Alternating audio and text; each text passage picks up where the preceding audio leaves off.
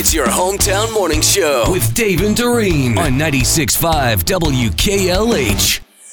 Our biggest airline pet peeves include seat kicking and forced small talk. Does it annoy you when people on a plane stand up in the aisle before it's their turn to get off?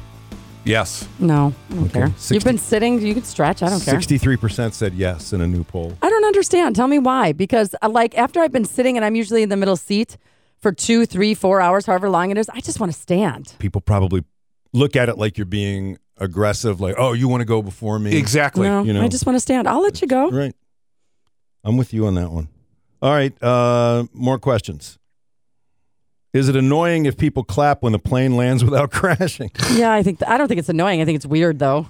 I do too, but what do you think? Should we clap every time we drive somewhere to go to a far destination? Hey, we made it to the hotel. 41% of people surveyed said it was annoying when people clap when the plane lands without crashing. But those things really didn't even make the list of the top airline pet peeves. Number one is when the person behind you kicks your seat. That is annoying for sure. Usually a kid, but not always. Line cutting. When people are rude to airport staff and flight attendants.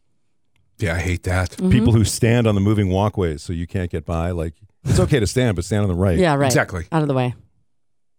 Someone asking if you'll switch seats with them. Why would that bother you? Well, like if they're with someone. Right, but if I paid for a window seat or what, That's a good point. depending on what it is, like, no, I'm not going to. Strangers who force you into small talk on the plane. Now, let me ask you another question. Would you guys rather sit next to a dog or a baby on a plane? I probably, you know what? I would say the baby. I would go with the baby. 54% would rather sit next to a dog. The reason I say baby, though, is because typically the dog, like, they won't let you pet the dog or, you know what I mean? Like, they're pretty protective over the dog. But you can pet the baby? Well, right? no. But I mean, I would want to pet the dog, and then I'd be annoyed if it were in some little crate. Okay, how about this? Would you rather sit next to a crying baby or a fighting couple? Ooh. The fighting couple, because I'd want to hear what the fight was about. Yeah.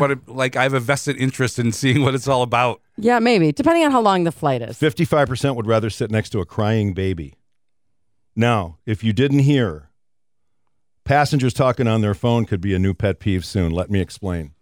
In the EU, the European Commission, making plans to ensure European airline passengers can stay connected with the realities happening on the ground, the new rule would put an end to frequent flyers having to put their phones in airplane mode, as airlines would be required to install 5G technology on planes. This is in the EU. The updated frequency bands would allow for the streaming of data-hungry videos and music apps, along with the use of making phone calls mid-flight. So imagine that. Imagine adding the component of your co-passengers making phone calls. All right. Whatever. I mean, they talk to each other. Like if, let's say, me and Jim are on the plane, we talk to each other. So what difference? Yeah, but imagine some annoying person on the speakerphone right next to you or right across the aisle from you, and they're having a whole conversation, and you're trying to sleep. Can't hear you. Can you talk louder? Yeah, I don't. But I think the overriding question then is, was it never necessary? Probably not. Is that the reason why now it's okay? Or maybe 5G has made it okay. I don't know. Maybe. I don't think we'll ever get a real answer on that.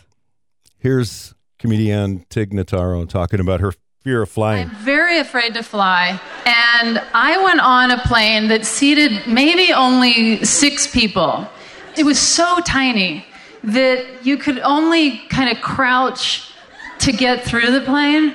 Oh my God, it was so small. And once we got to our cruising altitude, we're flying along, and the pilot, who's just sitting right there, it's just like, hey, how's it going? And he gets out of his seat, is like, let me show you where the emergency toilet is. And I said, I'll decide where the emergency toilet is.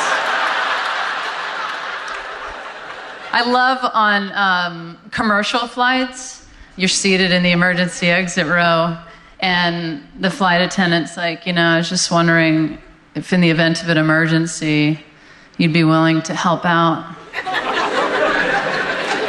And I'm like, totally.